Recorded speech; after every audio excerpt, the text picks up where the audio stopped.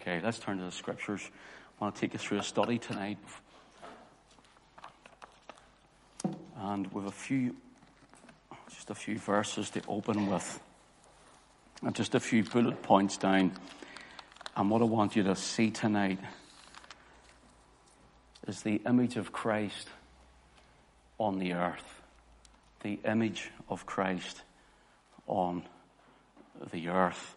Hebrews chapter 1, please, and verse 3. Just going to lift out a few verses. In fact, let's just read the first 3 verses. It'll be easier.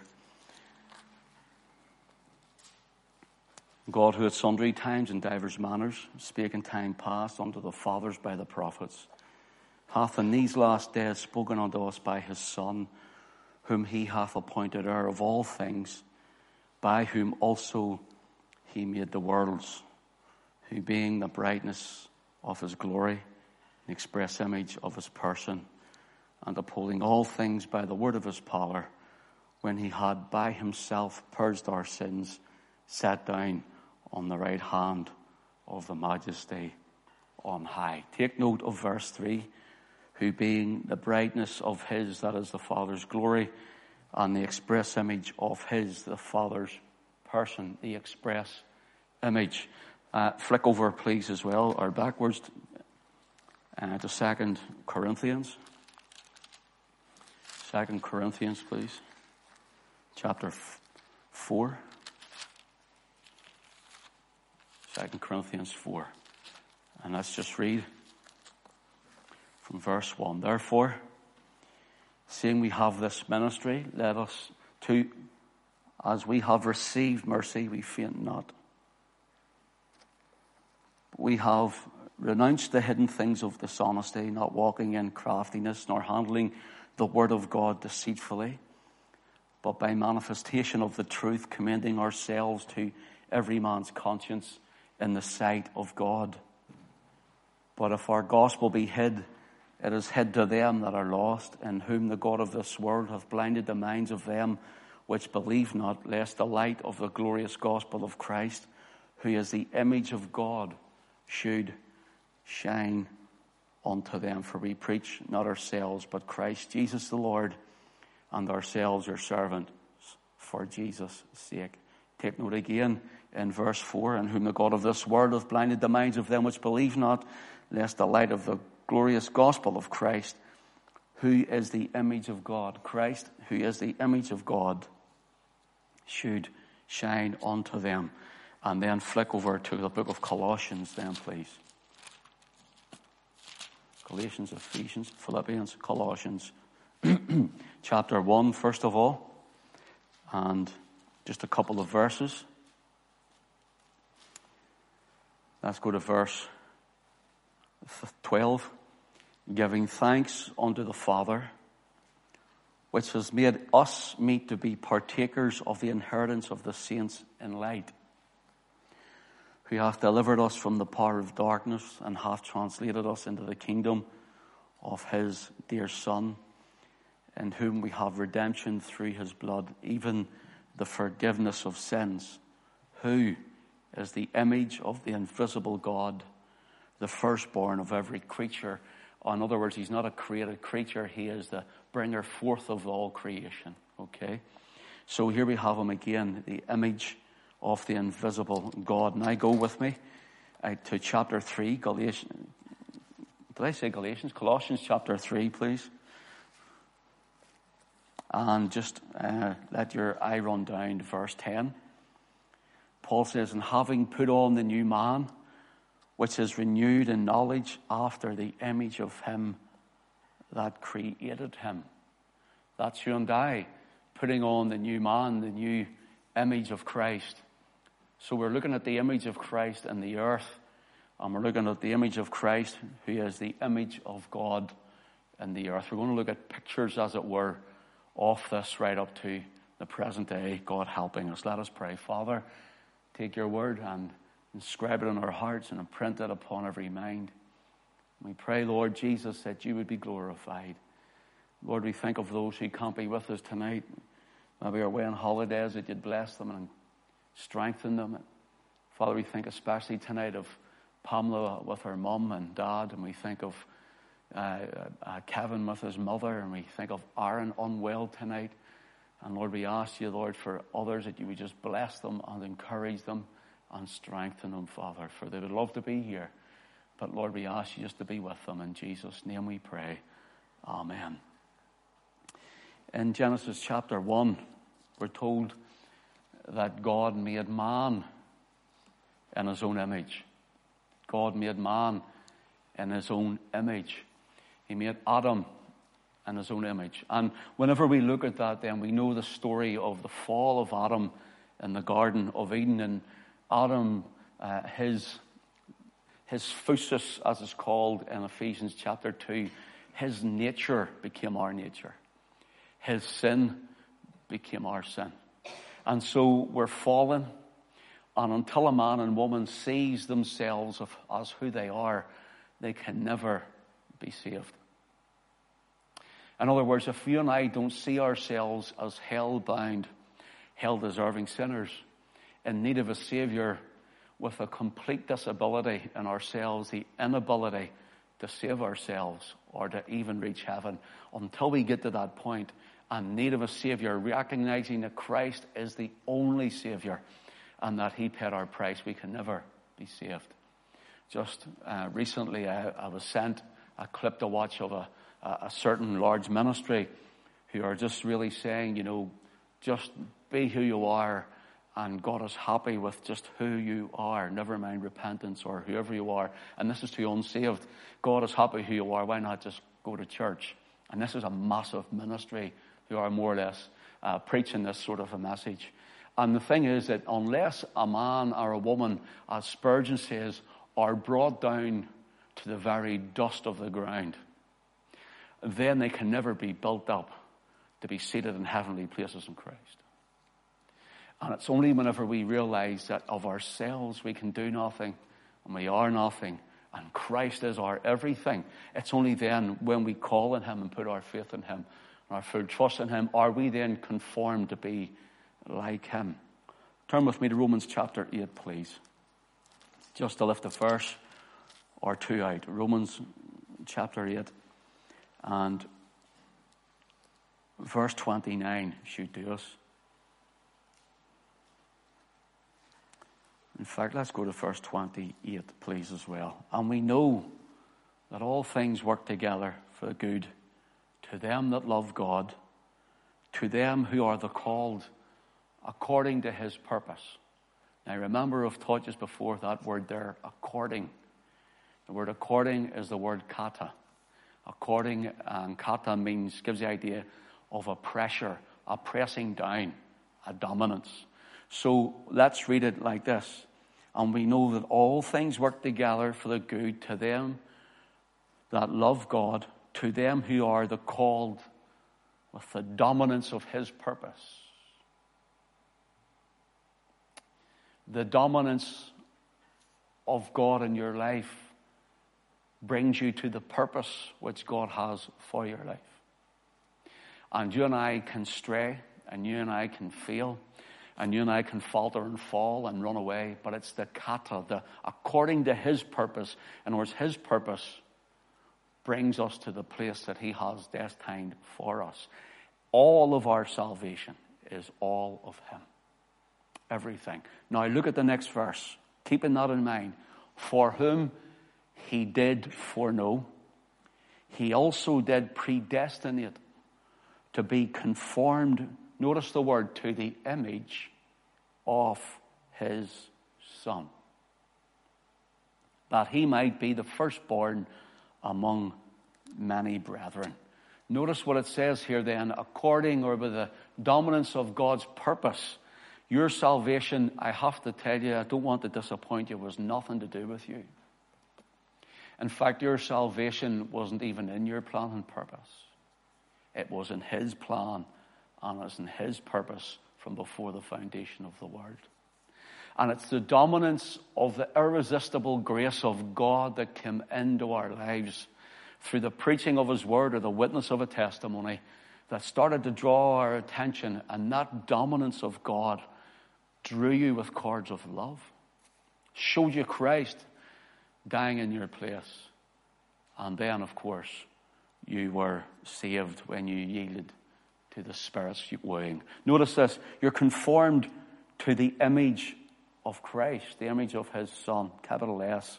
We're all sons and daughters of God when we're brought into the family of God. But here we look at the one here with a capital S as the only one unique Son of God, the Lord Jesus himself, that he might be the firstborn among many brethren. In other words, God wants to make us like him. In other words, you and I are to become the image of Christ on the earth to a dying world. We want to look at how this develops, not only in the world, but even through prophecy and symbolism. And God willing, the Lord helping me, will understand more by the time we're through and we're finished. So, let's go into the Old Testament, shall we? Go with me to the book of Genesis, please. The book of Genesis and chapter 28. Chapter 28.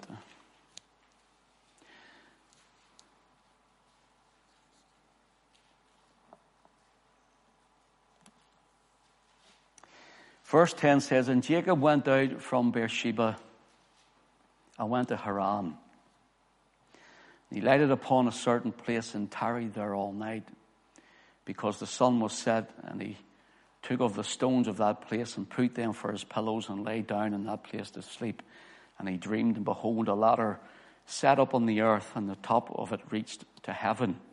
And behold, the angels of God ascending and descending on it. Behold, the Lord stood above it and said, I am the Lord God of Abraham, thy father, and the God of Isaac. And the land whereon thou liest, to thee will I give it, and to thy seed. And thy seed shall be as the dust of the earth, and thou shalt spread abroad to the west, and to the east, and to the north, and to the south. And in thee and in thy seed shall all the families of the earth be blessed. And behold, I am with thee, and will keep thee in all places whither thou goest. And I will bring thee again into this land, for I will not leave thee until I have done that which I have spoken to thee of. Notice the Lord says, I'll do it when I have completed my purpose. There's a wonderful promise here to Jacob. And whenever we look at our verse 14, he says, thy seed shall be as the dust of the earth, and thou shalt spread abroad. Notice, to the west and to the east, to the north and to the south. Then notice this, and in thee and in thy seed shall all the families of the earth be blessed. So the angel of the Lord himself, this is the Lord Jesus Christ. He says, I am the Lord God of Abraham, thy father, and the God of Isaac. And so he, being God, is at the top of the ladder. And as he descends, I mentioned some of this offhand on Sunday. He descends and becomes flesh in the person of the Lord Jesus, as we know. But here, he says to Isaac, and the wonderful thing is he says in verse 13, the God of thy father Isaac, the land whereon thou liest, to thee will I give, and to thy seed. The wonderful thing is, he didn't say the land where you're on, or the land where you walk, or the land where you're camped out. He becomes so personal, he sees Jacob lying down on his side. He even recognizes his position. He recognizes the bodily position, the land on where you're lying right now. And so what happens is Jacob sets up the stone, he anoints it with oil, and he calls it Bethel. Beth is house, El for God, so it's the house of God. And then whenever he says that in thy seed shall be as the dust of the earth, in other words, so numerous, uncountable. And then he says it'll go to the west, to the east, to the north, to the south. Now take those 4 points, if you want, of the compass. To the west first, and then to the east, to the north, and then to the south. Turn with me to Genesis 48. Genesis 48. Try and make a note of these and a mental note for where I'm going to bring you. Genesis 48. And now by the time we come here,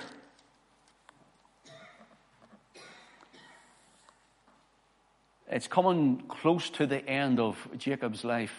Jacob is called Israel now. He wrestles with the angel of the Lord all night. And let's look at 48 and let's go down to verse 14. I'll tell you what, because there's an important part before that. Let's go to verse 5. And now thy two sons, Ephraim and Manasseh, this is Joseph's sons, which were born unto thee in the land of Egypt, before I came unto thee into Egypt, are mine. And Reuben and Simeon, as Reuben and Simeon, they shall be mine. In other words, Joseph has been sold by his brothers. You know the story. He goes into Potiphar's house. His wife cries rape. He's put into prison. Then he's elevated out of prison through his dreams and interpretations. And he's elevated up to be next, as it were, as the prime minister of Egypt. Saves Egypt by interpreting Pharaoh's dreams. And so there's corn in Egypt. And his brothers who sold him now come down to get corn, don't recognize him. Then when his younger brother Benjamin comes down on his father, he shows himself unto all his brethren. Now notice this. Whenever that happens, now we're near the end of the year, that era when Jacob is dying. And he's getting old and he's frail here. And he says, your sons, Joseph, who were born in Egypt, one called Ephraim and one called Manasseh, they're as mine. So they're Israel. That's what he's saying. They're as mine. Just as Reuben, who is his firstborn with Leah, Reuben is mine, and Simeon, he says, as those two sons are mine, so your two sons, although they're my grandsons, they're mine. They're in the inheritance. Okay, so keep that in mind. Now just let it run down. And it says in verse 8, and Israel beheld Joseph's sons and said, who are these? And Joseph said unto his father, they are my sons whom God hath given me in this place. And he said, bring them, I pray thee, unto me, and I will bless them. Now the eyes of Israel were dim for age, so that he could not see, and he brought them near unto him, and he kissed them and embraced them. And Israel said unto Joseph, I had not sought to see thy face, and lo, God hath showed me also thy seed. And Joseph brought them out from between his knees, and bowed himself with his face to the earth. And Joseph took them both, Ephraim, notice, in his right hand toward Israel's left, that is Jacob's left, and Manasseh in his left hand towards Israel's right hand, and brought them near unto him. And Israel stretched out his right hand and laid it upon Ephraim's head, who was the younger, and his left hand upon Manasseh's head, guiding his hands wittingly, for Manasseh was the firstborn. And he blessed Joseph and said, God, before whom my fathers Abraham and Isaac did walk, the God which fed me all my life long unto this day, the angel, notice this, which redeemed me from all evil, bless the lads, and let my name be named on them, and the name of my fathers Abraham and Isaac, and let them grow, notice, into a multitude in the midst of the earth. And Joseph saw that his father laid his right hand upon the head of Ephraim. It displeased him, and he held up his father's hand to remove it from Ephraim's head unto Manasseh's head. And Joseph said unto his father, not so, father, for this is the firstborn. Put thy right hand upon his head. And his father refused and said, I know it, my son, I know it. He also shall become a people, and he also shall be great. But truly his younger brother shall be greater than he, and his seed shall become a multitude of nations, or a commonwealth of nations. And he blessed them that day, saying, in thee shall Israel bless, saying, God make thee as Ephraim and as Manasseh. And he said, Ephraim before Manasseh. And Israel said unto Joseph, behold, I die, but God shall be with you and bring you again into the land of your fathers. Moreover, I have given unto thee one portion above thy brethren, which I took out of the hand of the Amorite with my sword and with my bow. Now, before we go into, well, not really going much to verse or chapter 49. So let me tell you what happens. Here comes Joseph in Joseph's left hand, he brings the younger son, who is Ephraim. He brings in his right hand towards his father, his eldest son, Manasseh. Manasseh should have received the first birth right, blessing, and then Ephraim also a blessing. But being from where Jacob was sitting, he actually stretches his hands and crosses, making a multiplication sign, and puts his right hand on Ephraim's head, and puts his right hand on Ephraim's head and his left hand on Manasseh's head. And he makes that multiplication sign, the sign of a cross, on the boys. And Joseph's saying, no, he's the younger and he's the elder, and he wants to take it off. And Jacob, Israel, says, I know what I'm doing, son.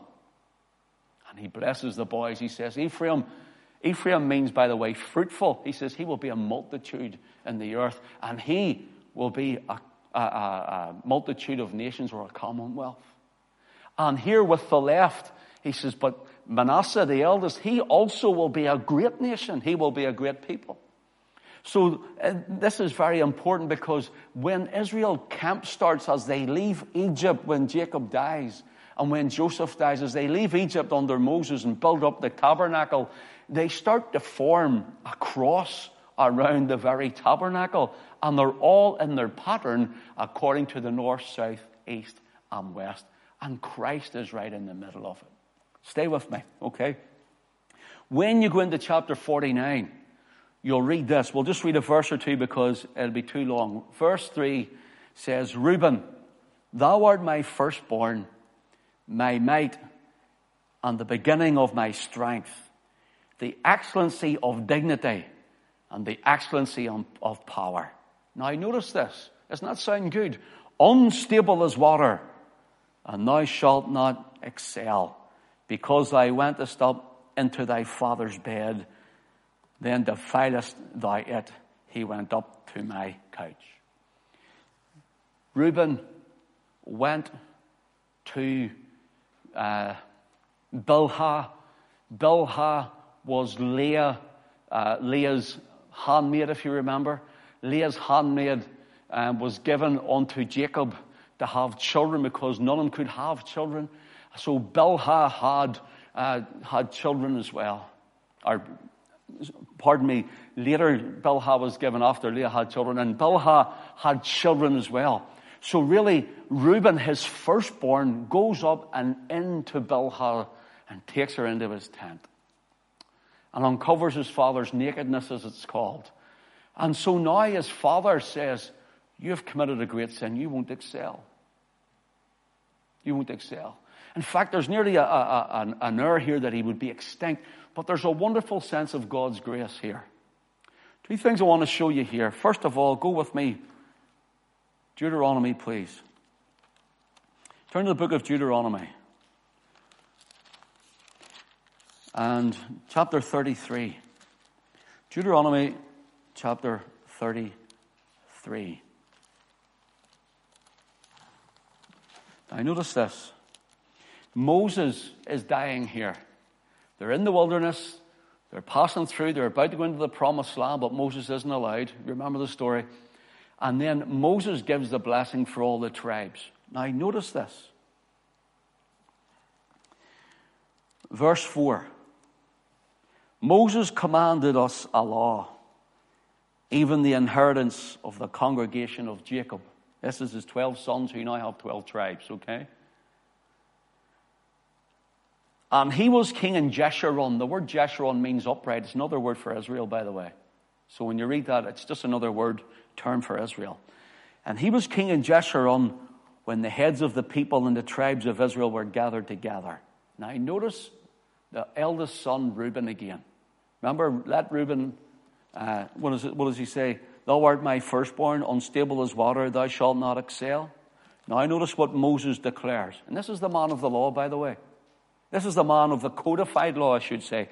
Notice what he says here in verse 6. Let Reuben live and not die, and not his men be few.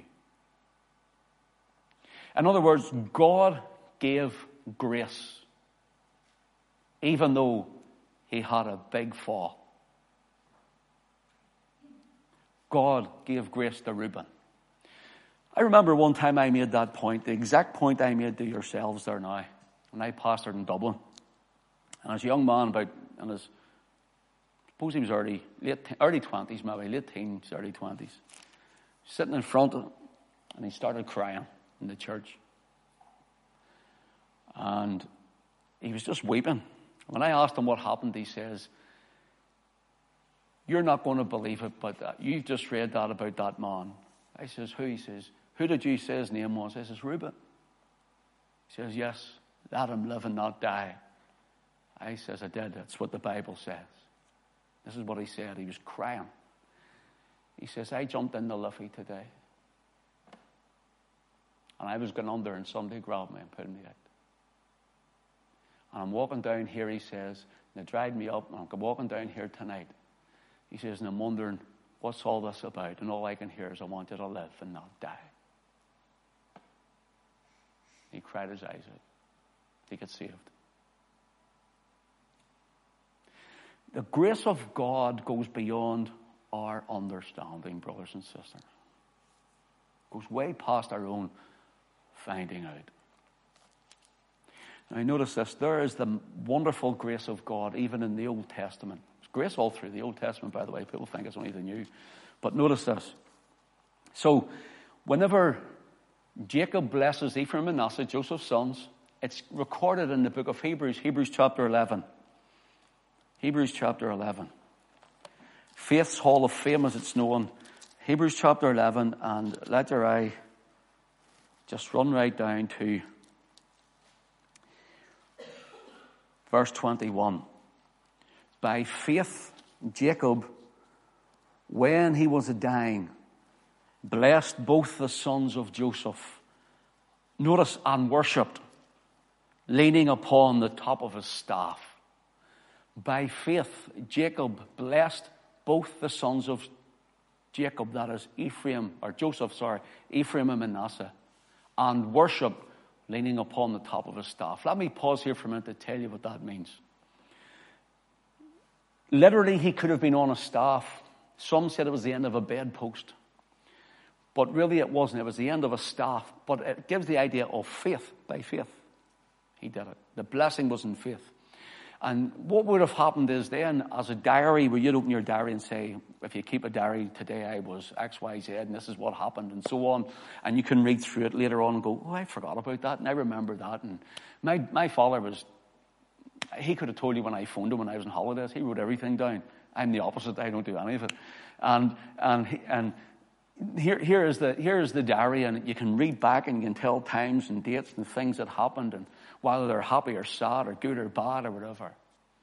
And what happened was when they carried their staff, they carried it throughout their life, especially as a shepherd or maybe looking after some sort of herd or walking as a walking aid. And when something special happened in their lives, something remarkable, they put a certain notch in it. So you think of Jacob whenever he's, as we've already read, lying on the ground, and the Lord says, "I am the Lord God of thy father." There's a big ladder, a stairway ladder from heaven to earth, and the angels on it. What sort of a notch would that have been in the staff? Think of whenever he went and he worked for Laban for 7 years, and then he went in and he had his wife, who he thought was Rachel, but it was Leah, and he went, "I have to go out and work another 7 years to get the hold of the one I wanted." Think of the notch that was on it then. Or think whenever he tricked Laban with all his cattle, and the notch it would have went on. Or what about whenever the time that he was afraid of Esau, and the Lord changed Esau's heart? He must have been glad for his life, and he puts a notch on it. Or what about when he wrestled that night with the angel of the Lord, and the angel of the Lord says, "You'll be no longer called Jacob or supplanter, twister, heel grabber," it means, "but you're going to be Israel, a prince or ruling with God." And what a notch that would have been on. This thing, now old, would have been full of notches. Here's the idea. This man is dying. This man is facing death. And he sees these two boys coming in. And he gets out of his bed and he leans on his staff. And while leaning on it, he looks at the notches. "I remember you there, Lord, and you saved me there, and you helped me there. You came through for me there, and you blessed me there, and I thought I was a goner, but you rescued me. And I thought there was no hope here and there." And he goes up and down the staff like his diary, and he looks at it and he goes, "Boy, what a mighty God I serve. Lord, the faith is building up, and by faith he crosses his hands and he blesses the boys." You're going to be fruitful, a multitude and a commonwealth in the earth, and you're going to be a great nation. That's what it means. Let's keep a mental staff of the blessings that God has bestowed upon us in past times, in order that we can recall that to boost our faith for the things he'll do in the future. For what he'll do in the future. So, these, remember, west, east, north and south. Remember? So let's look at it. Go with me to Numbers chapter 2, please. Numbers chapter 2. And I'll only pick a verse or two out just again for time's sake. Numbers chapter 2. And let your eye run down. I'll tell you what, let's just skip across these so you can read it all when you go home. Verse 1, and the Lord spake unto Moses and unto Aaron, saying, every man of the children of Israel shall pitch by his own standard. The idea was, it's like a banner, like a banneret with a picture on it, the standard. You know, you'd see in the parades the orange standards, or the, what do you call them, trade union banners of standards. That's what they were. So all the tribes had their own picture and standard, okay, for marching with. And he says, they will pitch with his own standard, with their ensign of their father's house. Far off about the tabernacle of the congregation shall they pitch. And on the east side, toward the rising of the sun, shall the standard of the camp of Judah. Now, Judah's to the east, okay? Camp of Judah pitch throughout their armies. Then let's just run down for time's sake, and you can read on down in a minute. And verse 5, and those that do pitch next unto him shall be the tribe of Issachar. And then let's go on down again, verse 7, then the tribe of Zebulun. So here's 3 tribes to the east. And instead of me saying this every time, there's 3 tribes go to the north, the south, the east, and the west. Okay? Now let's go on down a little again. And on the south, verse 10, and on the south side shall be the standard of the camp of Reuben. Remember the firstborn? Of Reuben, according to their armies. And then let's just run on down again. Simeon is with him in verse 12. And then Gad is with him in verse 14, the tribe of Gad. And then if you let your eye run on down again, then the tabernacle of the congregation set forward with the camp of the Levites in the midst. The Levites were the priestly tribe. They're all through it. Of the camp. And then on verse 18, and on the west shall be the standard of the camp of Ephraim. Notice that.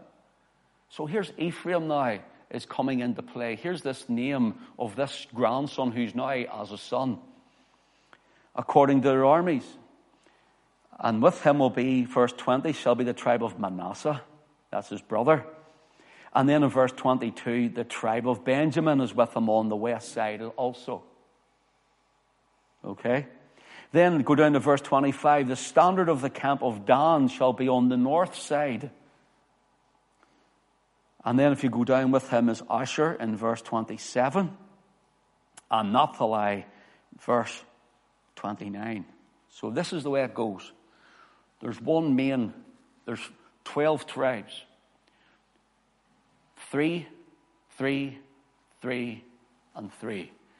One leading out of every 3. One leading name out of every 3 tribes on every side, okay? So to the north you had Dan. To the south, the leading tribe then was Reuben. To the east, the leading tribe was Judah. And to the west, the leading tribe was Ephraim. Now, this is important. When you look down at the tabernacle rectangular, if you can imagine it, and there's 3 tribes on every side, from an aerial point of view, it makes the sign of a cross. Now, what has the tribal areas got to do with it? They held up their standards because their standards all meant something. Okay? Let me tell you what their standards were, and then you'll get a better picture. To the north, the main tribal standard of Dan was an eagle. Sometimes they had a snake or a serpent, but the main one was an eagle. To the south, Reuben is pictured on their banner or their standard as a man, the head or body of a man. To the east, we have Judah, which is a lion of the tribe of Judah. And to the west, we have Ephraim, which was an ox, sometimes a unicorn. But an ox was the main banner head for them. Okay? So there was an eagle to the north, man to the south. To the east, there was the tribe of Judah, and to the west, we had Judah with the lion, and to the west, we had Ephraim with an ox. And what does that tell us? First of all, it tells us this. Reuben, who defiled his father's bed, was to the south. He's a man. South, he was downward. Shows the depravity of our own nature. Shows our inability to reach where? To go to the northern camp. The northern camp with the eagle of Dan at the top. The eagle is a symbol of deity. Are you with me? Okay. So then, to the east, we have the Lion of Judah, the Lord Jesus. That's his tribe, and speaks of kingship. And to the west, we have the ox. The ox speaks of servanthood. Servanthood. Working. Every one of those also speak of the Lord Jesus Christ. Every one of them. First of all, if you were to go to the four Gospels, in Matthew, through his Gospel, presents our Lord Jesus as the King. Behold, the King cometh.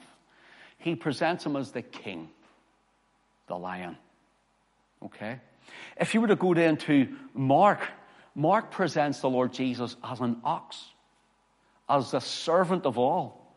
In other words, when Jesus is baptized at 30 years of age, he just explodes onto the scene. And as he explodes onto the scene, there he is, and he starts healing the sick, cleansing the lepers, casting out devils. He's working, he's serving, and he's laboring before his Father. He's the ox. And then, if you were to go to Luke's Gospel, Luke has him as a man. See, Luke's a doctor. So he's looking at the physical attribute of him as well. So he has him as a man. You know, Christ took not on him the form of angels, but of the seed of Abraham. In other words, he became fully man for you and me. So he would be touched with the feeling of our infirmities as our great high priest. He knows everything we feel. And also he was tempted in all points as we are, yet without sin. But here he's a man, a very man. So also then in John's Gospel, he's represented as deity. In the beginning was the Word, and the Word was with God, and the Word was God. So here is the eagle represented as deity. What you have to remember is, go with me to Deuteronomy chapter 32. Deuteronomy chapter 32.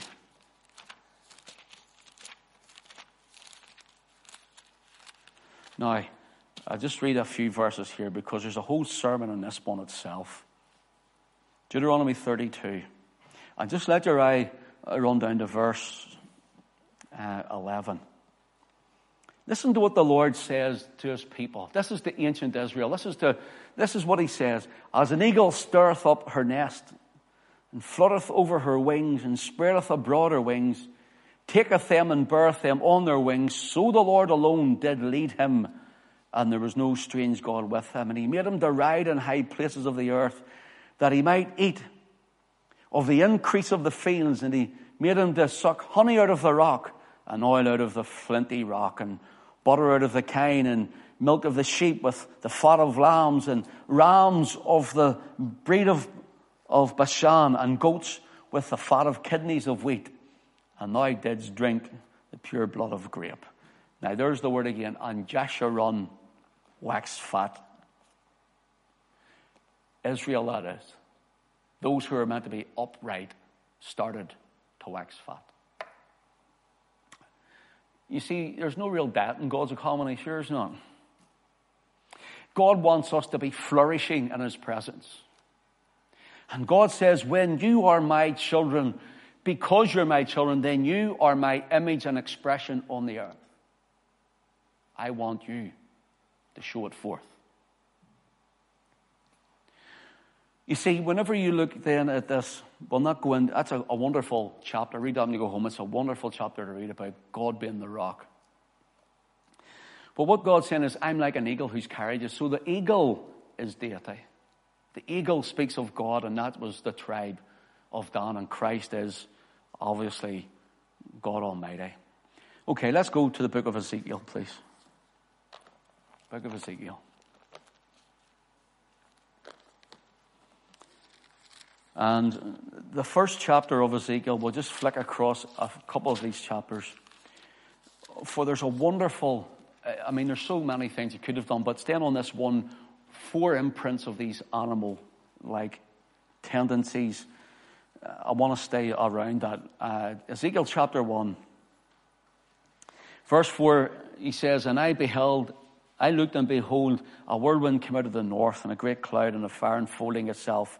And the brightness was about it, and out of the midst thereof was the colour of amber, out of the midst of the fire. And also out of the midst thereof came the likeness of 4 living creatures. Now take note here, 4 living creatures.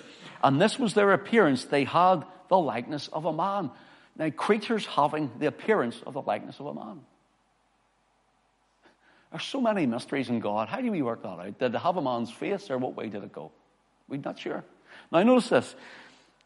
And every one had 4 faces. I know some people like that, do you? And every one had 4 faces. And every one had 4 wings.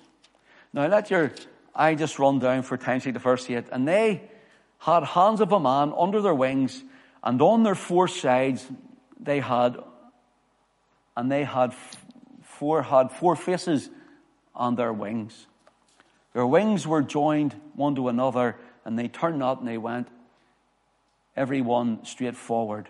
Now notice, as for the likeness of their faces, they 4 had the face of a man, notice, the face of a lion on the right side. They 4 had the face of an ox on the left side. They 4 had the face of an eagle. Do you notice something there? The exact same pattern as the Israel camp. And the exact same pattern of the 4 leading banners, north, south, east, and west. Now, what did the Lord say to Jacob? Your seed's going to spread, but they haven't. They're contained here. It's years later, at the scattering of them, they spread. But here, we're still in the Holy Land, as it were. And God is putting an imprint. God is putting his image. He's showing himself among them. And so he's showing this pattern. Here, it's all in Christ. The 4 Gospels are in their 4 faces. Can you see that? The lion, the man, the lion to the west, the man to the south, the eagle, deity to the north, and the servant, the ox, to the west. Now notice, again, as we read this, go with me to chapter 9. Ezekiel chapter 9. And again, let your eye run down to verse 9. Then said he unto me, the iniquity of the house of Israel and Judah is exceeding great, and the land is full of blood, and the city full of perverseness, for they say, the Lord hath forsaken the earth, the Lord hath not seen. Now notice the 2 houses now are mentioned. We're years ahead here of ourselves from the camp in Israel. They're now in the Holy Land. They've now got 2 lines of kings. They've now got split into 2 kingdoms, the house of Israel in the north and the house of Judah to the south. And the Lord has already sent the Assyrian in to scatter the house of Israel to the north, and they never return. And I've told you the story before. And they come over to the west first. What way was it? To the west.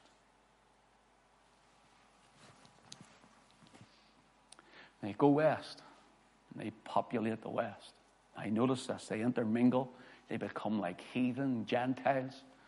And the Lord says, they said that I don't see. Now the house of Judah have went the same way as the house of Israel. And the house of Judah says, they say, I don't see, but I see. So then Babylonian army comes in, Nebuchadnezzar, and takes them away to the east. Takes them away to the east. And that's where you read of Daniel, Shadrach, Meshach, and Abednego. Now notice this. This is important. Chapter 10, verse 13. Tell you, I'll go 14. And everyone had, he sees another vision again, and everyone had 4 faces. And the first face was as a face of a cherub. Notice the difference here now. The first face was the face of a cherub. And the second face was the face of a man. And the third face was the face of a lion. And the fourth face was the face of an eagle. I wonder why the first face is as a cherub. We've also got a man, a lion, and an eagle. There's no lion here. Now let me try and... I have read, I don't know how many commentaries on this. I've looked up Hebrew. I've looked up Aramaic. I've looked up everything to see what I can find. And nobody really can tell me a lot. I'm just being honest. So here, it's not fundamental. It's not me being dogmatic. So here's my own 10 cents worth, as we say. Okay? So stay with me. You happen to notice that when Ezekiel sees this vision now in chapter 10, Ezekiel's actually back at Jerusalem in the land where they'd been carried out. And it's actually, he's brought in, as it were, in spirit to the temple. That's what, he's through in the temple. In fact, the Lord brings him in the spirit through a hole in the wall, and you see the corruption going on. But here he's brought in the spirit in the temple. If you were to read on through this, you'll find that he always refers back to the first 4 faces that he saw at the river Chebar, which is in Babylon. And now later he's seeing it again, but there's a cherub and there's not a lion. So here's my 2 cents, 10 cents worth. I thought about this. Says, Lord, why is that? Well, is it one that because in the temple that Christ had not become flesh yet, and the lion is the one who's to come the second time? The Lion of the tribe of Judah hath prevailed in the book of Revelation. Is it because God had not manifest himself in the flesh in the person of the Lord Jesus? So here, the face of a cherub gives the idea of an angel, not a created being, but a manifestation of the Lord himself. I can't work it out. Because the actual word cherub here just simply means it's an angelic being. They've put this word cherub onto this. In fact, the word man for the other face, it says he sees a man. It means Adam or Adam, as in the Lord made Adam, man. It means ruddy. It means red, gives the idea of redness, or one who can show blood on his face. And when do you show blood on your face? Either when you're full of exertion or embarrassed, isn't that right? And I wonder, the embarrassment of Adam when God seen him in the garden after the fall, I'm sure there was a blush on his face. Or even the sweat and toil of his brow whenever the Lord had said, from here on in, you're going to sweat in your work. I've always said, I think in the kingdom age that whenever we enter there, we'll not need deodorants or perfumes or anything because we'll not be sweaty anymore because that part of the curse will be out of the way. Think of me every Sunday with a sweat running out of me. Dry cleaning bill's horrendous, so it is sometimes.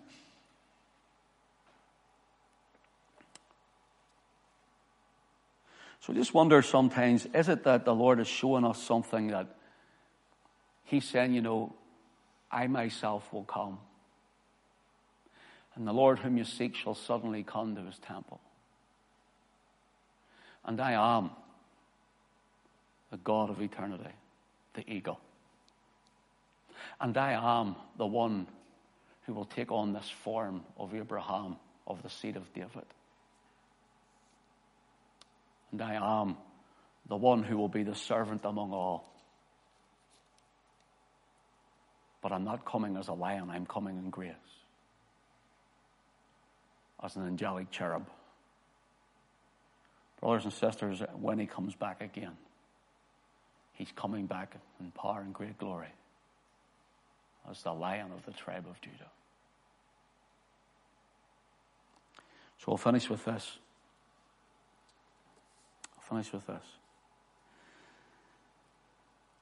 When the Lord returns, we will be singing, as it were, serving around his throne. If you'll turn to Revelation chapter 4, I'll do this for I find one of other scriptures there, but time is flowing. Revelation 4.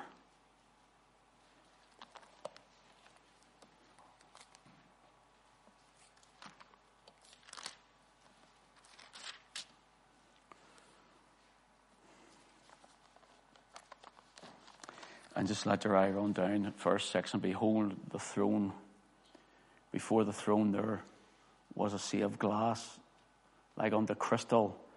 And in the midst of the throne, round about the throne, were 4 beasts, full of eyes before and behind. And the first beast was like a lion. The second beast like a calf, an ox. The third beast had the face of a man. The fourth beast was like a flying eagle. And the 4 beasts had each of them 6 wings about him. They were full of eyes within.